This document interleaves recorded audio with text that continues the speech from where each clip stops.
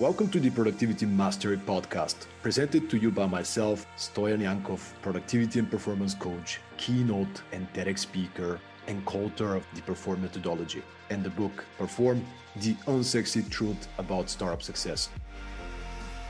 Join me on a journey to discover what some of the world's leading professionals do to be more productive, create peak performing teams, and build successful global companies. New episodes weekly. And now, enjoy today's episode.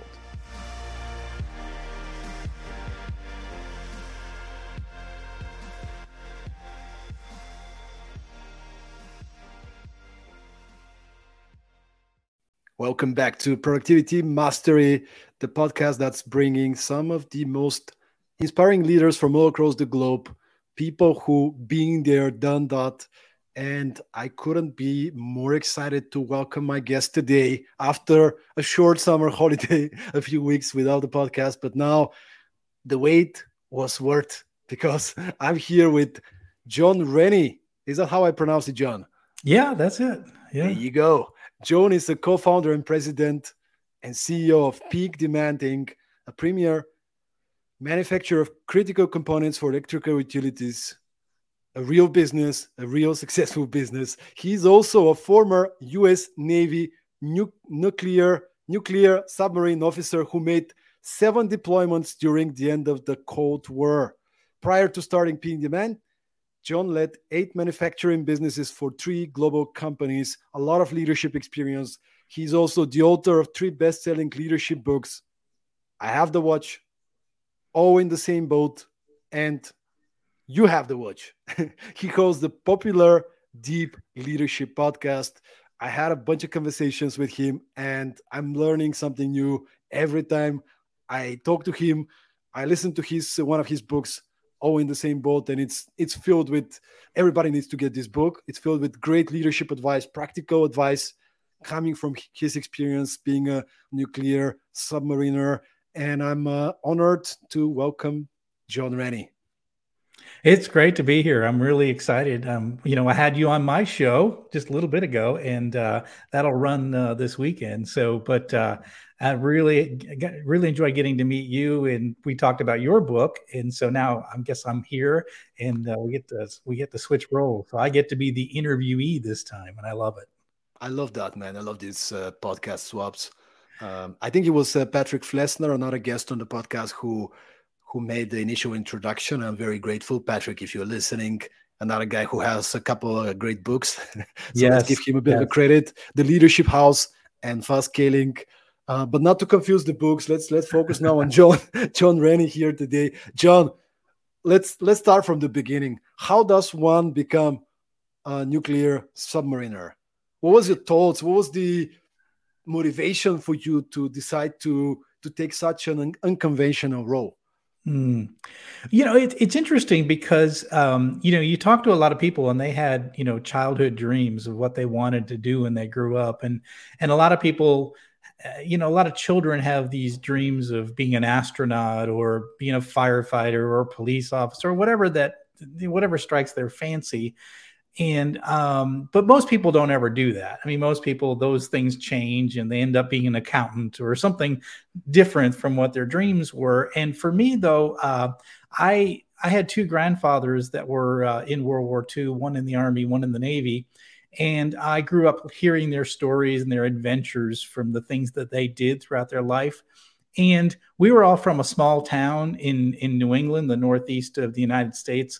And people in my town, it was blue collar town, and nobody really went anywhere and did anything. You were born there, you worked there, you died there, and that's pretty much what you do. My parents were born in the same town as I was born. My grandparents were born in the same town. But then I remember my grandfathers always had these stories of adventures and the things that they did. And I said to myself that's something that I was interested in doing. And the more and more I read, about studying World War II, and I was always interested in it as a kid. But the submarines, what they did during World War II, especially the U.S. Navy after Pearl Harbor, we had a lot of our Navy was destroyed, and the submarine force kind of held the line until we could get back on our feet again.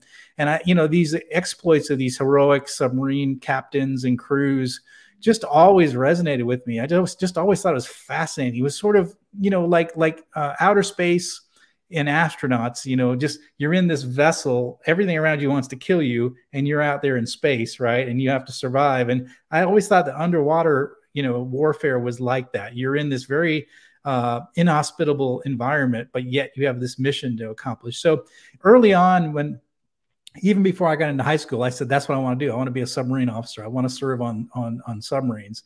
And so then it's, a long process to figure out how do you get the grades? How do you get, because, I remember going to my guidance counselor in high school, and I said, I want to be a nuclear submarine officer. And they said, okay, and you're the first person that ever said that. But to his credit, he did the research and found out what it would take to do that. And he said, you got to be really good in math and science. You got to go to engineering school. And, because you have to be a nuclear engineer essentially to get into this role. And I didn't know what an engineer was. I didn't know, I wasn't really strong in math and science at the time, but that's what I had to do. I had to do all this work to get into a good school, and then eventually get into I had to get a military scholarship to college. And then eventually you have to go, like your junior year in college, you go to Washington, D.C. and you interview to get accepted into the submarine program. And you have to go meet with an admiral, and you're just this junior guy, and you have to meet with an admiral, and you have to go through an interview process. But in the end, I got in, and then you went through a long process of being trained to be a submariner, but eventually I reached my dream, which was to get on to the USS Tennessee.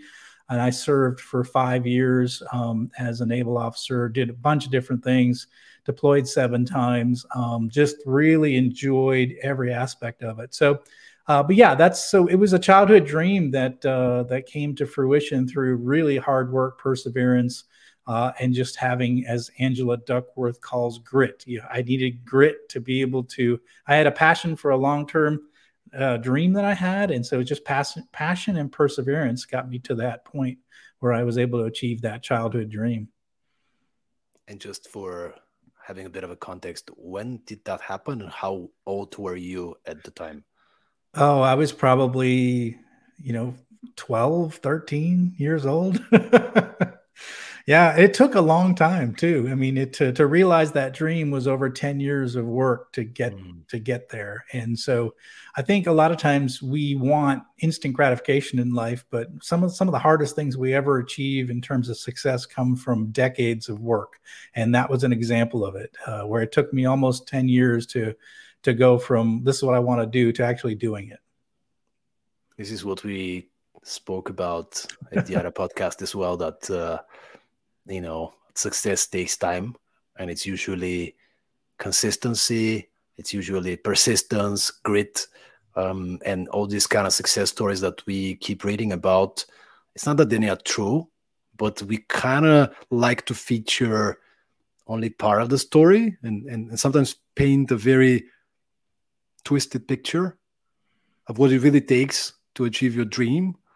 And hopefully we can inspire more people, especially younger generation people coming into the world of work these days, that they need to arm themselves with patience and to let go of this urge for perfectionism, that, I don't know, the next job needs to be a perfect job, and things need to happen for me. I need to build this unicorn company in 2 years. It's like, just the odds are so small. So tell me, when was that? Like, which year did that happen when you ended up actually getting the role? So I was commissioned as a naval officer in 1989, and then served for 5 years. I got out in 1994. So those are my 5 years. So it was sort of got to see the end of the Cold War happen. We went from, the Atlantic Ocean was filled with Soviet ships and submarines, and by the end there was nothing. And so it was just an interesting time to be there, to see that transition. And so part of me at that point in 1994, the Cold War sort of was over. I really was questioning, what am I doing? I had spent at that point 2 solid years of my life under the ocean, and in that 5 years, and I was questioning, like, what's next, and so because it really didn't seem like the mission had changed, obviously, and with the Cold War sort of ending. And that's when I decided to leave in '94 and kind of went off and then into the corporate world at that point. I just wanna dive into your years as a nuclear submariner, and especially the beginnings. What was it like you getting on board for the first time and getting a feel of the submarine?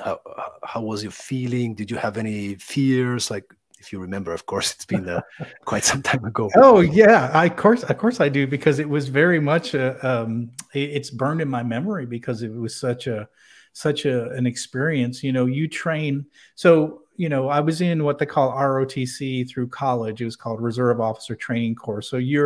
So I was going to I went to Worcester Polytech, which is an engineering school, and I had a military scholarship, 4-year scholarship. But I also had to go to military classes in this. So I was studying, everything about the Navy in school for 4 years, learning leadership and naval architecture and history and all this. And then once I got my commission, then I spent another year and 3 months in training. So I had to go to a place called Nuclear Power School, which is really difficult, for 6 months.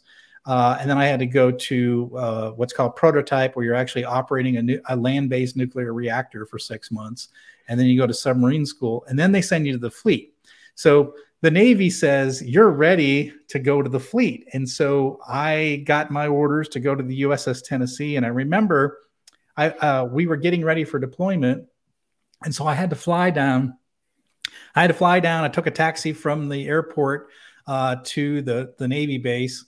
And I showed up I was in my uniform, and I had my sea bag because I knew we were being deployed. So I had my sea bag with everything I needed for the next 3 months on my shoulder. And the USS Tennessee was in dry dock. So it was still finishing up repairs, getting ready to go to sea. And so I came into this covered dry dock, very large building, if you can imagine. And there's an Ohio class submarine out of the water. And then, instantly you come in, and there's noise everywhere. So there's drills and hammers, there's welding sparks. You're hearing all this noise, people yelling, horns going off. And so there's all this, like, it's just an emotion. There's so much, it's like sensory overload when you walk around the corner and then you see this massive submarine out of the water. And I thought to myself, I really thought I was ready for this. I had gone through really essentially 5.5 years of training to get to this day. And when I got there, I realized, holy cow, I'm not ready for this. This is really difficult. This is really complex. This is really dangerous. And you start having these self-doubts, like, am I ready for this? Are they really going to let me be an officer? On a nuclear submarine, there's a crew of 155, and of that, 140 are sailors, and there's only 15 officers. And I was going to be one of those 15 officers on board. And I really was questioning whether or not, I was ready for that. And I think young leaders get promoted into their first management role, right? And they're just like that, like, I'm ready. And then you get there, you're like, I'm not ready. So it was one of those things, like, I was not ready for just the size, the scope, the complexity, the danger. It was just more than I really had imagined when you physically see it. So it was definitely overwhelming. And then it was interesting. I had an officer greet me. He told me where my rack was, my bed. I threw my sea bag on my bed, and they said, we're going to take you to the engine room. You're going to meet your team. And I was the new reactor controls officer. So I was responsible for all the guys maintaining all of the electronic equipment around the reactor. And so I met my team for the first time. And what I learned is that every one of the sailors had made, multiple deployments. They were highly experienced, very talented. They were led by a senior enlisted chief petty officer that had been in the Navy as many years as I've been alive. And I was their boss. And so I was this young kid. And again, that's another situation that oftentimes leaders find themselves. They might show up and they're the manager, but they may not be the oldest or the most experienced person in the room. So at that point, you have to say, oh, how am I going to add value to this team, not being the oldest and not being the most experienced? So that was my first chance to really learn leadership, especially as a young, inexperienced person being handed a team of highly capable, trained people doing a very dangerous thing. And we're talking about it operating a nuclear reactor at sea, which is, somewhat dangerous, if you will. But I mean, the point is that I think that was a really good training ground for me to learn leadership. And so, you come in as from the bottom and you work your way up. You have to learn everything. And it's not an easy process, but I think that really set a foundation for me for the rest of my career, for sure. And you have done many different things. First of all, as a submariner, but then afterwards in the industry, you're an entrepreneur, successful entrepreneur.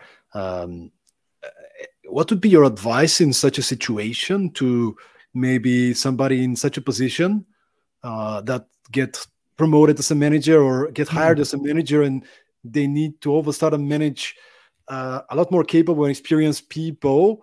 What were some of your reflections and learnings that you can maybe share with our audience? Yeah, absolutely. I talk to a lot of college students, and especially I talk to grad students, MBA students a lot. And that's one of we talk about this in that training program, because I think that's a big issue for them, because a lot of people come out, a lot of people, young men and women come out of a business school and end up in a management role, and they're in that same exact position. They're the youngest, least experienced, and then suddenly they're in charge. So I think that's where there's a couple of things that help you be successful. One is listen. I mean, that's a really big part, is spend a lot of time listening to the team, asking questions, especially open-ended questions. Spend a lot of physical time with your team, observing what the personalities of the people, the work that they do, the challenges that they have. And so a lot of this is really showing respect for those experienced professionals that you now have the opportunity to lead. So you do that through engaging them in good dialogue, good questions, listening, active listening. And the other second thing I would say is then you learn. You need to learn as quickly as you can. You cannot be a liability for that team. So if you're doing something that's really difficult, and so maybe there's a standard that this team always have to maintain, you better read that standard cover to cover, and you better understand it, because you need to not be a liability for that team. So we in the Navy, we had an expression: if you were not qualified for submarine operations, you were called a nub. And a nub is a non-useful body. And you don't want to be a non-useful body on a submarine. And so what I encourage young leaders do is don't be a nub. Be competent in your craft. So if you are not competent, get competent. That means you're going to spend a lot of extra time reading and getting up to speed, so that your team sees that you're working hard to learn your craft and to be capable, so you're not a liability. And then I would say the third thing is this, and it's really essential, is that there are certain things that only the leader can do, and you need to do those things. And so, for example, I was a young leader, right? And I didn't know the ship like they knew it. I didn't know the systems like they did, but I needed to make sure that they were taken care of, that my bosses knew that the needs of my team, whether it's parts, whether it's time off, whether it's maybe they having a pay issue that I need to resolve. I took care of my team, and only the leader can do that. So do the things that only a leader can do, and then work your butt off to learn your craft. And then I would say be really respectful and listen and learn from your experienced professionals. If you do that, I think you're going to get a lot. They're going to learn to respect you. You're going to gain respect by those things. And the thing is, you can't come in and demand respect. And I saw a lot of that with some officers would come on board and they would say, I'm the officer, I'm in charge. And when you do that, you're not in charge. They were not going to listen to you. So, but if you are respectful and you really do defer to their expertise, you learn really fast, and you do your job well, then I think you're going to earn that respect over time.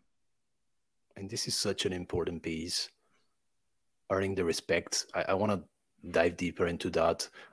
What else would you recommend in terms of earning trust and respect as a leader? What would be some reflections, maybe some unsexy ideas that you'd like to share with our audience? Yeah, I mean, it's really interesting because as I mentioned earlier, these 5 years I spent underwater, on a submarine, really, gave me a good firm foundation for all the things I did in the rest of my career. But one of the things that really stood out for me is that on a submarine at sea, we spend long hours on watch, working with these with the people that work for us, right? So we stand watch. We really get to know each other. So, for example, one of the duty stations is engineering officer of the watch. And so I would stand watch with 4 other operators, and we would operate the reactor for 6 hours at a time. And we do this every day for 110 days. Well, guess what? I knew everything about my people, and they knew everything about me, right? So we had deep, intimate knowledge of each other. We were very familiar with each other. So when it came time to lead them, I knew their quirks. I knew their hangups. I knew what bothered them. I knew, their pet peeves or what have you.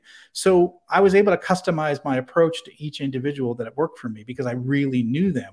And so when I came into the corporate world, I spent 22 years working in the corporate world. I realized that was sort of like a secret superpower that nobody had. Like, I noticed that the other managers didn't get to know their team, and didn't let them get to know them. They were the guy in the corner office, and they were, I'm in charge, and I got a fancy title. And I was just the opposite. I spent time on the shop floor. I every day I'd walk around, I'd talk to people, get to know them, let them get to know me. And I think that really establishing those relationships and really helped build this two-way communication between my team members, such that they knew me, they knew they could trust me, they knew who I was.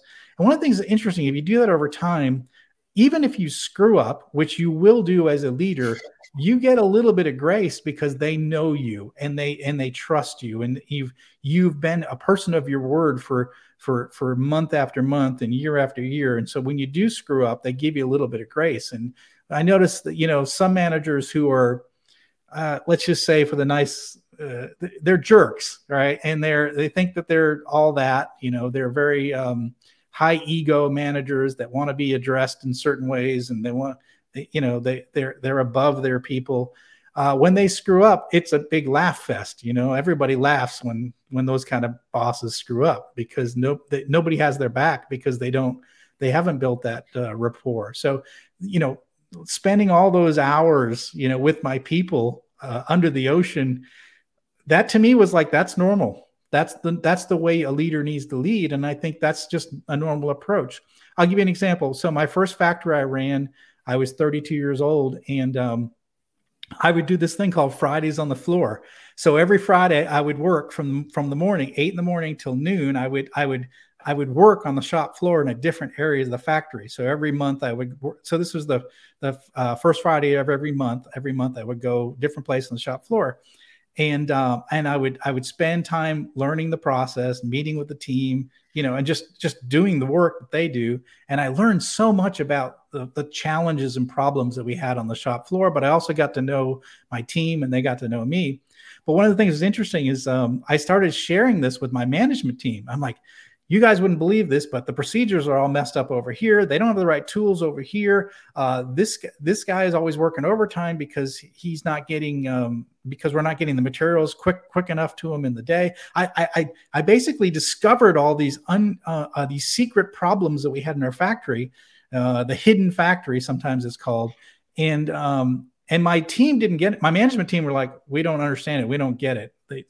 And I was like, all right, here's the deal. We're doing Fridays on the floor instead of just me we're all going. So we started doing with the entire management team, going out first Friday of every month, going out there. And then we would come back to the conference room and we'd talk about what we learned. And it was incredible what everybody was just the excitement level increased, the passion towards trying to fix problems on the shop floor. And it really, the relationships built between us as a management team, but also between the management team and the workers. They saw that the management team cared and they were spending physical time there. And then the other thing is we kept an action list of the things that we said had to be done, and we were getting those things done. Every month we review, where do we go? Where and so the shop floor employees saw that suddenly management cared. Suddenly they're present. Suddenly they're fixing long-standing problems. And guess what? All the things that you measure in a factory got better. So our productivity increased, our overtime went down, our output went way up, our profit levels we got record levels of performance, and then we ended up getting more and more sales because of it, because we were performing, like on-time delivery was very, very high, and so we got more orders. So this business just took off, it exploded. And so it was just interesting through just engaging with employees and learning from employees and listening to employees. We were able to just turn that business into a profit machine. And I remember too, because a lot of people in corporate were trying to figure out what we did. Like, what's your secret? And I really struggled. I had no idea what my secret was. I said, I remember saying, I don't know. I mean, I said, it's not me, it's the people. They get it, and they're working hard to fix it. But it really was about being present and just almost like that, back to the submarine, spending time with your people, getting to know them, getting to know where their issues are, and leading each people individually. And I think that really stood out as the secret, if it was a secret, but it was just getting people engaged and really. Yeah, I think we struggle with engagement in most companies today. And I think especially now, even with remote work, it's probably engagement level is probably dropping. I haven't seen the latest, but I think a lot of times people are not engaged at work because their management is not engaged. They don't even know who their managers are. They're in some fancy corner office someplace, and they're busy all the time, and they never see them. So they just, they clock in, they do their jobs, and they go home. So I think that being present and really engaging with employees is a great way to get some amazing performance, and it's not rocket science. I was literally getting goosebumps when you shared the strategy, the practice that you had, and as you said, bringing people together, caring for people, showing up, and doing what you commit to do, but showing that you care. We had the former president of Starbucks, Howard B. Har, exceptional leader. He was a guest on a podcast twice, and he shared this story, which is kind of connected, where I think he retired at some point, and a couple of years later they had to bring him back. Yeah, because the culture was suffering, and he was trying to figure out what to do. So he came up with this plan. He went to every department and said, I need you guys to figure out how your department is going to make this amount of money to create value for the company. I don't remember the exact number, but it was quite a stretch goal. And people were complaining, and people were like, yeah, but what is this? But he had this intention in mind. I want them to have a villain. I want to be the villain. It's okay. But I want to get them to work hard and go through challenges together, so they can come together, and the culture is no longer about me, it's about we. So he set them up. It was not about the money. He didn't care about the numbers. He cared about bringing back this culture of collaboration and trust and care, and it worked. At the end of the day, it worked. I don't know if all departments managed to achieve the goals, but it's not the point. The point was they found a way to go together because they were going through challenges, and they built this trust. And I actually wonder if you ever intentionally set your people up for, sort of like some challenging goals or some like difficulties with the purpose for them to come closer together. Well, it's interesting. I tell a story in my second book because it really resonated with me in terms of a leader that did that too. Now, I didn't do it. But I learned a lesson from another leader that I put in my toolbox, and it's exactly that. So we had I was running a business that was very successful, a different business than the one I was just talking about, very successful. We had about 60 to 70% market share. So in this particular product, we were killing it. We had grown the business, more than doubled the business since I'd been there. So we were killing it. Life was good. I was fat, dumb, and happy. And we had a new boss show up. So came from the competition, and he didn't even spend any time learning about my business. He called me down to headquarters. He said, "You need to fly down to headquarters to meet." And I thought, that's kind of weird. Usually a boss flies into the factory and gets to meet, the team and everything. But he's like, wanted me personally to fly down. And so I flew down. He wanted me to present the business. I presented the business, showed him the growth, all the great stories I had, the customer feedback. I mean, I was killing it. I was a very successful leader, and I shared all that with him. And he said, "This is no good." He said, what can you do to double your business? I go, "What?" He said, "What can you do to double your business?" I said, we have 70% market share. There's no doubling of the business. This is who we are. Maybe we can grow another 10%, because I think my growth plan was like about 10% growth. And he said, "I want you to come back in a month with a plan to double your business." And I thought, what a jerk. I mean, I am the top guy in this company. I have proven that I know what the hell I'm doing. And you're telling me I got to double my business. And I remember taking that back to our team and saying that, well, we got to come up with a plan to double the business. And they all reacted the same way I did. That jerk. What did you think? He didn't even know our business. He hadn't even showed up here. We're amazing. We know exactly what we're doing. And then, we spent a lot of time being mad. And then we spent some time thinking about, well, how could we do it? I mean, is it possible with your 70% market share? How do you grow? And then our marketing manager, I remember he said, he goes, "Maybe we're thinking about the business differently." He said, we're thinking about this product line, and that's the way we're very successful in it. But there's a lot of other product lines that are very similar that do the same thing. Instead of being in this business, maybe we're in this business, this bigger, broader business. And that's when the light bulb went off. We're like, and they said, "Well, how big is that market?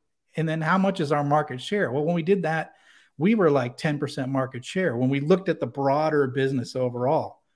And we were like, "Oh, that sucks." And it was like, we put together a plan to move into this adjacent business, which was called sensors. So we put together a business plan to develop a line of sensors that would do similar to what our current product did, and it was actually an emerging market, and it gave us the opportunity to grow without, we weren't capped with market size, right? There was a big growth potential. So we put together a plan. We presented it to the new boss. He's like, "Do it. What do you need for money?" And he gave us the funding to do it. And we did it. We doubled that friggin' business. And the thing is, it took us a while. I mean, it took us 4 years to do it, 5 years. But the thing is, I don't think he really knew there was a way to double the business.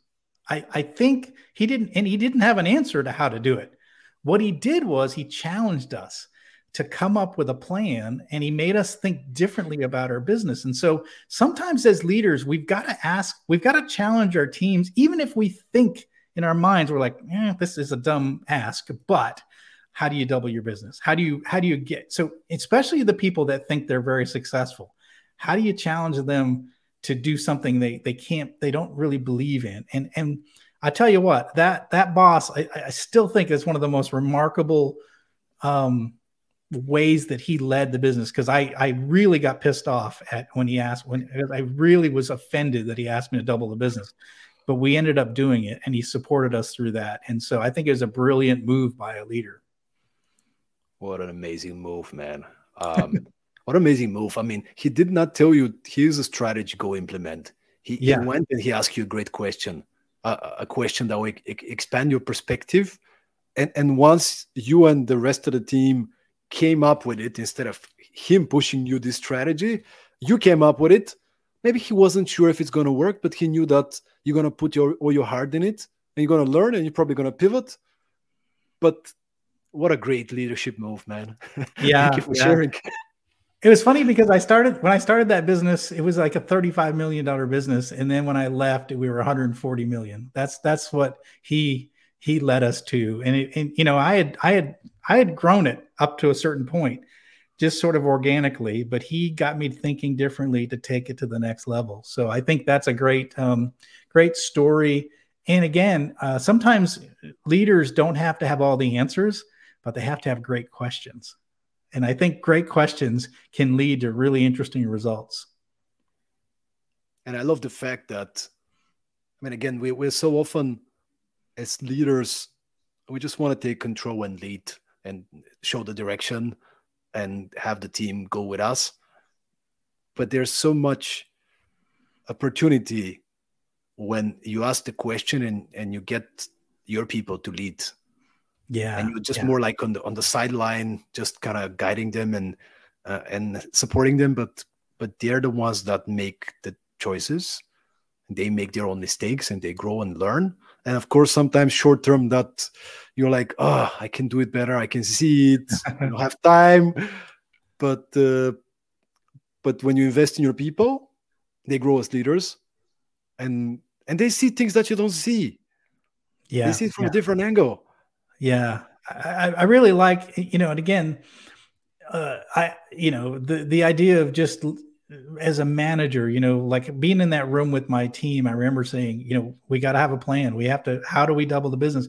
And just being quiet enough to hear the marketing manager just go, I think I have an idea. And you're just like, as a leader, you can't stomp on that. You're like, okay, let's hear it. And when he said it, as soon as he said it, we all went, oh yeah, that's it. And so I think we have to be quiet enough to allow our people to surprise us, with things that we never even considered. And I think that's my hat's off to that guy that just sort of said, hey, what about this? And I think that, and me being the leader saying yes, and then me presenting it to my bosses and said, here it is. And you think about that person, right? That marketing manager came up with the idea. He's like, holy cow, my boss backed me, his boss backed me, and now we're doing the plan that I kind of came up with. Think about how valuable they feel, how proud they are. They go home and tell their wives and their kids and, like, look what I did, and so it's their idea comes to life. It's not my idea. So I think it's really brilliant. I listened to your book, and by the way, everybody needs to get a copy of Joe's books. Specifically, I listened to All in the Same Boat. And I have a few notes, and I just want you to comment on them. Sure. I just had some notes, so you have to kind of elaborate. But I wrote down something that you were sharing as learning, which was the questions: what's going well, what's going wrong, and if you were in my shoes, what would you change first? Yeah. This is something I do when I take over a new business, and I haven't done it in a while. I've been running my business for 7 years now, but when I was with corporate, I was the guy who turned around businesses. So they would always send me to like the struggling business. And so I'd show up but that's one of the things I did is meet with as many people as possible. And I would ask those 3 questions: what's going well, what's not working well here? And if you're in my shoes, what would you do first? What are the first thing you would do? And what I would do is take really good notes. And what I found was there was always like, everything would coalesce around 2 or 3 different ideas. And so it was pretty easy. It was basically the people telling me what needs to happen, even though I was brand new as a leader. And so, in those early days when I'm still getting to know the people, I would implement some of those ideas from the group. So as I have an opportunity to meet with everybody, review all the notes, there might be 2 or 3 things that I can easily attack. And one of the things that's interesting is that it sends the message that there's a new boss. Number 1. Number 2 is he or she is listening. And number 3 is he or she is taking action on the things that we're worried about. And I think when you do that early on, it's a great way to show that you care and that you're listening and that you're going to be an engaging manager. So just a simple thing I do. I really teach, especially as a new leader, coming into even if you're an experienced leader coming into a new organization, it's a great set of tools, just 3 questions, and you really learn a lot. And it helps you engage. It's almost like what consultants do. It's funny because it's probably like what consultants do. They show up and say, what's working, what's not working, what would you fix? And then they make the list of action items, they give it to management, and they get $1 million. Well, you don't need that. You don't need a consultant if you do this kind of effort yourself. You actually ask the people. And I think it's one way to learn really quickly about what to do in those early days. And I would assume that's also something you recommend to leaders, not necessarily new leaders, but people who are managing people, entrepreneurs, if they haven't done anything like that because we are so busy running the business, right? Would that be something you recommend to people as well to make their one-on-ones maybe more frequent, or just random conversations? And would you recommend that as well? Yeah, it's a great time to do resets. I think this might sound weird, but I found myself, especially as running my own business, is that every once in a while I got to fire myself. I got to get rid of myself. I got to get rid of the way I'm thinking about the business. And I think that we need to do this often. And one way we can fire ourselves is to have those discussions, those deep discussions with our employees. Ask those 3 questions, right? So you might think you're killing it, right? And but when you ask those questions with your team, maybe you do it once a year with every one of your employees, and you start seeing all this like, crap, I'm not really doing a good job. I stopped having stand-up meetings. I'm not connecting with customers like I used to. I'm not communicating well. And so you learn some things about yourself and your leadership style through those 3 questions that you can, again, fire, and you can even say, look, guys, I've screwed up, and I've made some mistakes. I've got tunnel vision in this area, and I'm firing myself effective today, and you're getting a new boss, and it's me, and I'm going to learn the things that I just learned from you guys, and I'm going to get better. And I think that's I think people like to hear that you're listening, and you're reflecting on your leadership style, and you're working to get better. I mean, it's if you've been in leadership, I've been leading people for more than 30 years. And one of the things I've learned is it's a continuous process. It's always about continuous improvement. How can I become better in the job that I'm doing? You talk about vulnerability, as I understand as well, how important it is in leadership. I wonder what's military, what's the Navy take on vulnerability, and where is how do we find the right balance between showing up and being upfront, being honest, sharing how you feel and our doubts, but also not freaking people out because, what if somebody thinks our leader cannot get it done? I can't trust this guy because, how do we find the right balance so we're vulnerable, but it comes from a place of strength? Yeah, no, great question. I think, what we were talking about earlier is you got to be really competent in your job. Competency is really important. So be really skilled in your craft. So like I'm in the electrical products market, right? So I am an expert in this market. And I don't say that lightly. I've been doing it for a long time. I go to conferences on a regular basis, and I speak and teach on very technical topics every month, right? I'm considered an industry expert. So I am a master at my craft, right? So you have to be one end really good, and then you have to be on the other side really humble and realize that you recognize you don't know everything. And so what does that mean? Well, you're working with your team, right? And something comes up that maybe it's an accounting issue. You're like, oh, I'm a master at this, but I may not be an expert in accounting. And so that's when you're going to say, look, I have an idea of what this is, but you're the expert. Tell me, I really need you to look at this and give me your feedback. So, admitting that you're not an expert in everything. And I don't think you can be an expert in everything. As a general manager, you're dealing with HR issues. You're dealing with finance issues, accounting issues, market issues, product issues, quality issues. You may not be an expert in all that. So engage with your experts and say, look, I don't know this. You're an expert in this area. Teach me, show me, help me understand this better. And that's where you're being vulnerable. Where the people that are not vulnerable, they're saying, oh, I got this. I'll take care of this. I know this. I understand this. And they're being fake, right? And I think people see through fake really easily. And I think we cannot be, as leaders, we can't be fake. We have to be genuine. And if we don't know something, we just say, I don't know it. Help me understand this. But you better be competent in your craft. If you say, I don't know it all the time, then people are like, why are we following this guy? Right. So you gotta be an expert in what you're doing. You gotta be getting better every day. But it's okay to say you don't know something for sure. And it's also about how you show up. Yeah, yeah. How's your mental state? What's the energy that you're bringing when you deliver bad news, and when you are sharing, hey guys, I might need your help because this is something I'm not an expert in, as opposed Yeah. to, oh my God, we're gonna die. Like Yeah, it yeah. really I think depends it's on how.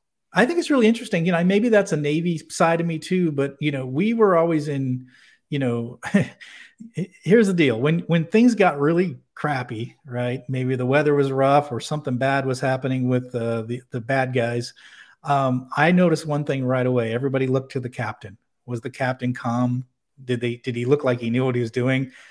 And or is he panicking? And I'll tell you this: my captains never panic. They cool, calm, collected, plan, execute. Let's do it. And I think that is what people look for when things get ugly. Is they want to see that the boss isn't panicking. Now you can be panicking inside, but I think you got to keep it calm for the people around you. I mean, I know when the pandemic hit, there was a lot of unknowns. We didn't even know if we could continue our manufacturing operations. And so I remember just talking to the team, look, I don't know what this means. I said, but I will let you know as soon as possible. For right now, we're going to continue to operate until otherwise told, and we're going to keep doing what we've always done. And I think just keeping everybody calm, even when you don't know, when there's a lot of uncertainty around, I think that's a good way to lead. But if you panic, they panic. So it's not good to panic. For sure. You probably have a lot of conversation with your captain. I just want to, if you ever talk about it with him, um, how did he manage to do that? And I'm talking about and if you don't know about your captain, maybe talk about your own experience. But what would be some practical, sort of like nitty gritty advice on how do you remain calm in the midst of a storm, and everything is burning, and you know that, but you gotta be calm because Yeah. you have to lead your team. So do you have any lessons that you learned from the captain, or maybe from your own experience that you can share? Well, I think probably where it's most important to recognize this is at least for me, at least, has been my time as an entrepreneur. That's really where I found myself more needing these skills, because it seemed like when I was with a big company, things go bad, but there's a big company behind me and there's cash, and so we'll figure it out, right? But when you're an entrepreneur and you're it, right? That's when it gets really scary. Like there's no one backing you up. You're out there alone. And so I talk about the idea of you have to have a foot in two canoes. I don't know if that translates well, but two different, like maybe kayaks or canoes, right? And so your one foot is in the being realistic with what's happening around and being honest with yourself with, okay, this is not good. This situation is challenging. And so being 100% realistic with the current situation your company faces in one canoe. And the other canoe is this unwavering feeling that you're going to succeed no matter what. And so keeping that focus with the team and the people is we're going to succeed no matter what. Yes, there's a challenge. Yes, I'm going to be real with that. So you can't be like, oh, it's not a problem that we don't have cash this month. That is a problem. That's a big problem. But you also have to have this idea that you are going to figure it out, and you're going to move forward. So it's having the foot in two canoes is a really important skill as an entrepreneur, to be realistic with the present, and then always having this unwavering vision for the future. And I think the unwavering vision is the thing that keeps people together when things get tough. Jon, you understand that you created a bunch of quotable tweets in this episode, right? I love this metaphor, and one thing that I'm thinking of right now, I just want you to reflect, and you've been in the Navy, you've been on a nuclear submarine in the Cold War, you are an entrepreneur. Which one of those do you find to be more challenging? I would say I was surprised at the challenge of being an entrepreneur. I thought that would be easier. I remember, I'll tell you this story real quick. I was a very senior guy at a big company before I left and started my own business. And I went back to some of my same customers from that big business. And I showed up to one who I'd been doing business with for years. They knew me, they trusted me. At least I thought they trusted me. And I showed up with my new company, my new logo on my shirt, and asked for a meeting because I was meeting with another customer in that same town. So I show up, and as a guy I knew for years, and I said, I'd like to talk to you about my new business and what we're doing. And he's like, it's like, no. I said, you didn't schedule the meeting, and we don't do business with new companies. I'm like, well, it's me. Like, remember me? Like, I was just here, like, 6 months ago with another company. And so that's when I realized, like, this is going to be harder than I thought. So I think that I thought that my personality and my respect in the industry would get me a long way, but it didn't. And we had to build the brand up from the ground up. And so I think it's being an entrepreneur. Whatever plan you have, it's going to take twice as long. It's going to take twice as much money, maybe 3 times as much money. So I think that that's the thing that was probably the wake-up call for me. And yeah, I mean, it's still, even 7 years in, I still, there's some days I'm like, are we going to make it? So it's just tough. It's really tough. And especially you don't have that big company backing and that cash flow from global organization, which I always had in big business. So yeah, small business is tough. You're one real big problem away from going bankrupt almost every day. It just seems like, I don't know, but. And thank you for sharing. And after all, so many years of experience and leadership, successful businesses and so on. Thank you for sharing, because we discussed it prior to this podcast recording, how much we as a society talk about the sexiness of entrepreneurship and empower people to be entrepreneurs. Like, this is the coolest thing ever. And of course, there's a lot of benefits. I've been running my businesses for now more than 10 years, and I'm really happy. I don't think I'll ever work for somebody as such. At the same time, man, there's days that it's like, you're just so confused. You're like, I don't know what to do. It's hard, and you beat yourself up. And I think we need to talk more about it, because everybody beat themselves up. I talked to the first Bulgarian unicorn company, the CEO and founder, Christo Borisov, was at the podcast. Go check out the episode, by the way. It's great. And he said the first 4 or 5 years, it's been just insane. They wake up just to take a shower, go works early morning till 9 p.m. and they can't crack it, and he's stressed and overwhelmed and doesn't know what to do. And that's the part of the journey. But yet you only see the fancy titles of the new unicorn that it's being created, and you create this twisted picture. Did you know that the probability to build a unicorn, I saw it somewhere online, it's 0.00006. That's not much. That's why I don't. I mean, it's interesting too, because unicorns. It's kind of interesting. I'll just say this little analogy here. Unicorns are rare, right? And when I was with big companies, I'll use a different analogy. We were chasing whales. When we were a big company, we were chasing the whales. We wanted the big company. We wanted to get big accounts, big businesses. And we want to land these whales, right? And one of the things I found as an entrepreneur is there is so much value in getting the little fish and not the whales. What we found in my small company is that the whales didn't really appreciate our value proposition as much as the small companies did. Small companies embrace us. They're like, oh, you guys are easy to do business with. You answer the phone the first ring. You give us a quote within 24 hours. You ship my product quickly. You're the kind of company I want to do business with. What I found with the big companies, you build a relationship and you get your product qualified, and then they throw you in a reverse auction, and it's a price only battle. And so they didn't care about your value proposition. They just wanted the lowest price. And so that's the business I was in with big business for years, chasing those whales and getting beat up on price.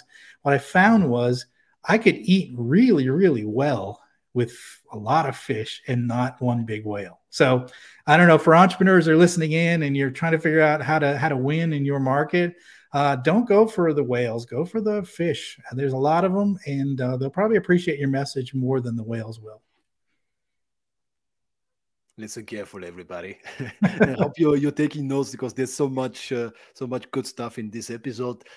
Since as you know, Jon, me and my co-author, we're working on our second book, which is called Perform in Times of Crisis, and it's about leadership in times of uncertainty, times of crisis. I'm curious to hear a little bit more about this, and if I'm not mistaken, the first chapter of your book was called Run to the Fire. Yeah. Maybe can you share with me what does that mean in the context of being in a nuclear submarine, but how can we apply these lessons also to leadership in business? Yeah, it's something I've really taken from my days in submarines and applied it in business for these 20 plus years. But so on a submarine at sea, one of the most dangerous things that can happen is a fire. Fire it can explode volatile material. It can asphyxiate sailors. And so we were trained as firefighters. Every submariner is trained as a firefighter. And you're trained to run towards the fire. And the idea is put it out when it's small so you don't damage the submarine and you have a major loss of equipment in life, right? So that's just normal practice, right? So for years we would run drills and I'd run towards the fire every time dutifully and put out the fire. And it's just what I was used to. And then when I got into corporate world, what I noticed was whenever there was a fire, so just, the equivalent would be a problem, I noticed people start backing away and start moving away from the problem, right? Because nobody wanted to be associated with the problem, right? They're all trying to manage their careers and they're trying to look good for their bosses. And so when there was a problem, people moved away from the problem and not towards the problem. And what ends up happening, and a lot of times these problems inside companies get bigger, they fester, whether it's a personnel problem, a product problem, a cash flow problem, a profitability issue, whatever. If you don't address those issues, they're not going to get better. They're going to get worse, and they're going to get bigger, and they're going to burn out of control, and they could permanently damage your business. And so one of the things that I teach leaders is this idea of running towards problems. So if you see something that's going to adversely affect the performance of your business, don't be the person that backs away.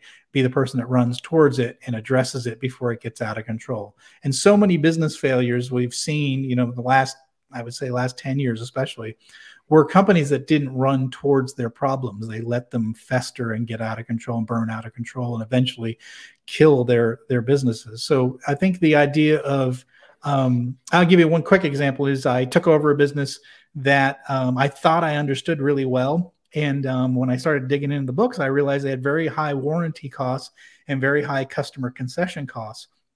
And when I started asking questions why this was, it turns out that they had a product in the field that was designed to be used in indoor applications, was being applied to outdoor applications. So these parts were rusting in the field and failing. And so, and this was a known problem within the organization for years, and no one had done anything about it. And so, when I tried to figure out the best way forward was how do we redesign the product, it was going to be millions of dollars. And then I also discovered that even if I did the redesign, it would be obsolete within a number of years anyway. So I made the decision to shut the product line down. Because it had been neglected. This problem had been neglected and it's starting to burn out of control. So I had to shut the product line down, which was a major thing for the business. And I ended up having to travel around the country and apologize and create plans for all of our customers, how we'd support them going forward. But we had to kill the product line because it had a known problem that was unaddressed. And it's just a terrible situation. But so I highly recommend leaders, if you have a problem, that you run towards it, not away from it, because it's only going to get worse. Yeah, and sometimes this could be a wake-up call for many of us. Sometimes this problem does not look like a problem. Oh, I need to have this conversation with this employee, but I'm too busy. I'm just gonna, and the fire gets bigger, right? Like it's not even a fire initially, but you just leave it. And we had a guest on the podcast, Boris Krastev, the founder CEO of remote more. And he shared he's a little bit obsessed, but in a good way. He has a spreadsheet and he's constantly having a big list of all the potential problems and risk and failure points, like 50 or 60 or something. He kind of estimates the impact and the probability, and trying to address. Maybe it's a little bit too much for some of us, right, to do that on a weekly basis, but at the same time, is it right? Could it be that this could prevent so many challenges and problems and keep you sane, right? Yeah. And the last thing before we finish this episode that I want you to elaborate on is one of your chapters is called "Develop a No Escape Mindset." Yeah. So I'd like to finish on that one. Yeah. So one of the things that's interesting, when you deployed on a submarine, you left with 155 crew. They lock the doors and you go out to sea for, we would typically go 100 days, so 3 months at sea. And so a no escape mindset is to deal with the issues as you have presented to you, and don't try to run away from them. So a lot of cases we might have an employee that's not working out, and so a lot of times we'll just fire them. Let's get rid of them, start over again. And on a submarine at sea with the hatches shut, you're not going to fire anybody. You're stuck with the sailors you're deployed with, which means you got to work things out, and you got to figure out, how can I get the best out of the team I have. And so I tell a story in the book in that chapter about one sailor who was my worst performing sailor, and he was a problem. And he ended up becoming my best sailor, because it just took me a while to understand what made him tick and how to challenge him to where he was, his situation, every time he got bored, he'd get in trouble. So trying to keep him from being bored and make sure that he was completely engaged. And he ended up becoming my best sailor. And I think that we often try to escape our problems. Like you might have a conflict with a colleague, and maybe in a big company you could disappear and maybe never see that person, avoid them in the hallway, avoid their calls. But in a submarine at sea, in those tight quarters, if you had a conflict with someone, you got to work it out, because you're never getting away from them. In these tight, you're going to bump into them, I guarantee it. So I think it taught me to work my issues out, resolve issues, and then find a way to move forward, and not keep these items festering. So it's the idea of embracing the challenges you have in front of you and not trying to run away from it. So we couldn't run away from our problems. We couldn't run away from our conflicts at sea. I think it works well in business to address your conflicts, head on. Jon, thank you so much. What a great way to finish the day. And before we kind of wrap up, I would like, first of all, to thank you and give you credit for anything you do, all the fantastic leadership material and content that you're putting out there, your books. I listened to that one. Everybody needs to get a copy. All in the same boat. This is the Audible version. You can also get it as paper. There's a couple more books. You got to sign up and subscribe to Deep Leadership Podcast with Jon Rennie. Jon, thank you so much. Just to wrap it up, where could people find you? How can you support leaders and organizations on their journey? Yeah, everything is at jonsrennie.com, and you can have links in there to my socials. There's links to the podcast. My books are there, and I do articles, blog articles, and what have you. So yeah, it's a great place to go and learn a lot about leadership. What's interesting is that we live in a time where there's a lot of great information that's out there and it's free. So these podcasts, like this podcast, I highly recommend you subscribe and share, because again, it's free and it's a great place to learn. And our podcast, Deep Leadership, same thing. It's free. I call it Dashboard University. Put it on while you're driving to work every day, and you're going to learn from these great leaders that have gone before you. And that's what I try to do, is feature guests that have been there, done that, and we learn the lessons from those leaders to how we can be better leaders. This is why we do it, guys, because we want on the weekly basis to get nurtured and enriched by all these leaders, and hopefully you guys are also getting value out of it. Thank you once again, Jon. Thanks everybody for being with us.